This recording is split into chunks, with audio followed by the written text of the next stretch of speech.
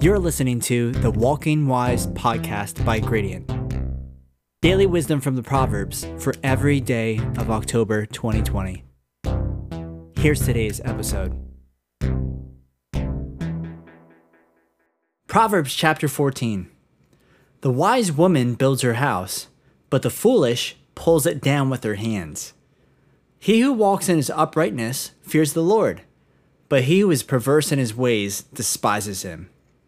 In the mouth of a fool is a rod of pride, but the lips of the wise will preserve them.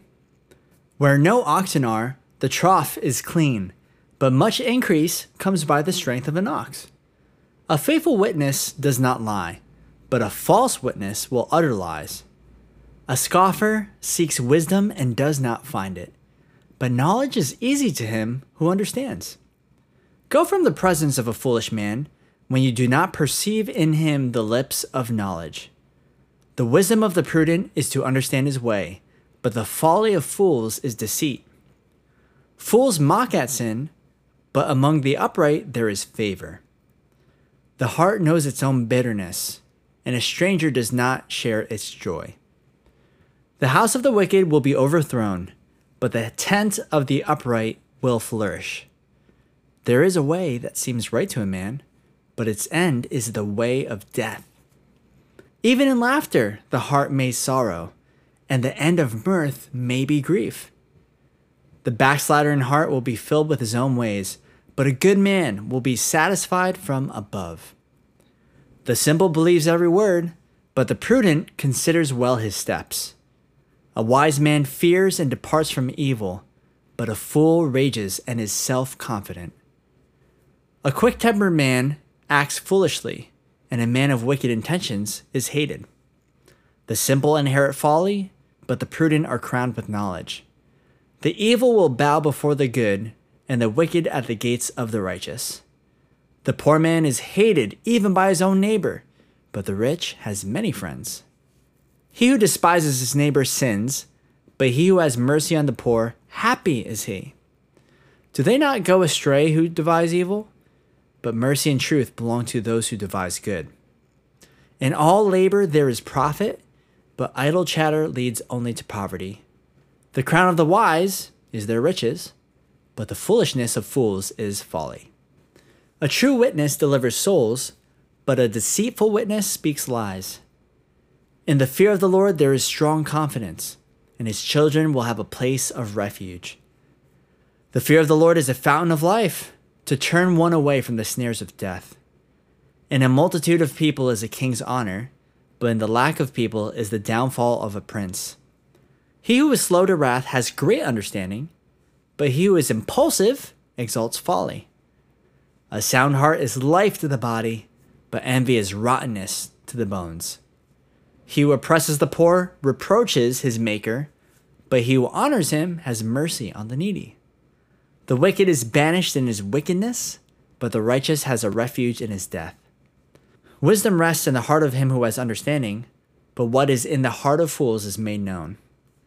Righteousness exalts a nation, but sin is a reproach to any people. The king's favor is toward a wise servant, but his wrath is against him who causes shame. The right path is often the more difficult path. Promises for quick and easy ways to make money are seldom actually fulfilled. Shortcuts to make quick gains at the gym or lose weight usually do more damage to our bodies than good. Part of the curse of sin is that work would indeed be hard. But the good news is that following the right path is worth it. All that hard work will pay off. So let's look at verse 4. Where no oxen are, the trough is clean, but much increase comes by the strength of an ox. If you want to make an impact on people's lives, you'll find that ministry is messy, heartache, raising children, filled with challenge, frustration, messy rooms, cries, and screams. And discipleship itself consists of praying, fasting, growing, groaning, helping people slowly become mature in Christ. And then sometimes you take it too personally and you feel like they let you down. And then you feel like you're letting them down, that they let you down. Sometimes you may take a step back and wonder, Am I really doing this the right way? Am I just making things worse? But if you wanted a completely clean stable, you'd have to get rid of the livestock. You will reap what you sow. If you want God to use you in a powerful way, that means there will be trials and tears. But be encouraged that if your house has been made messy, that's a sign that people are alive in your house. Verse 12. There is a way that seems right to a man, but its end is the way of death. Sin is impulsive. It thinks about temporary satisfaction and a quick fix. But righteousness considers the end result.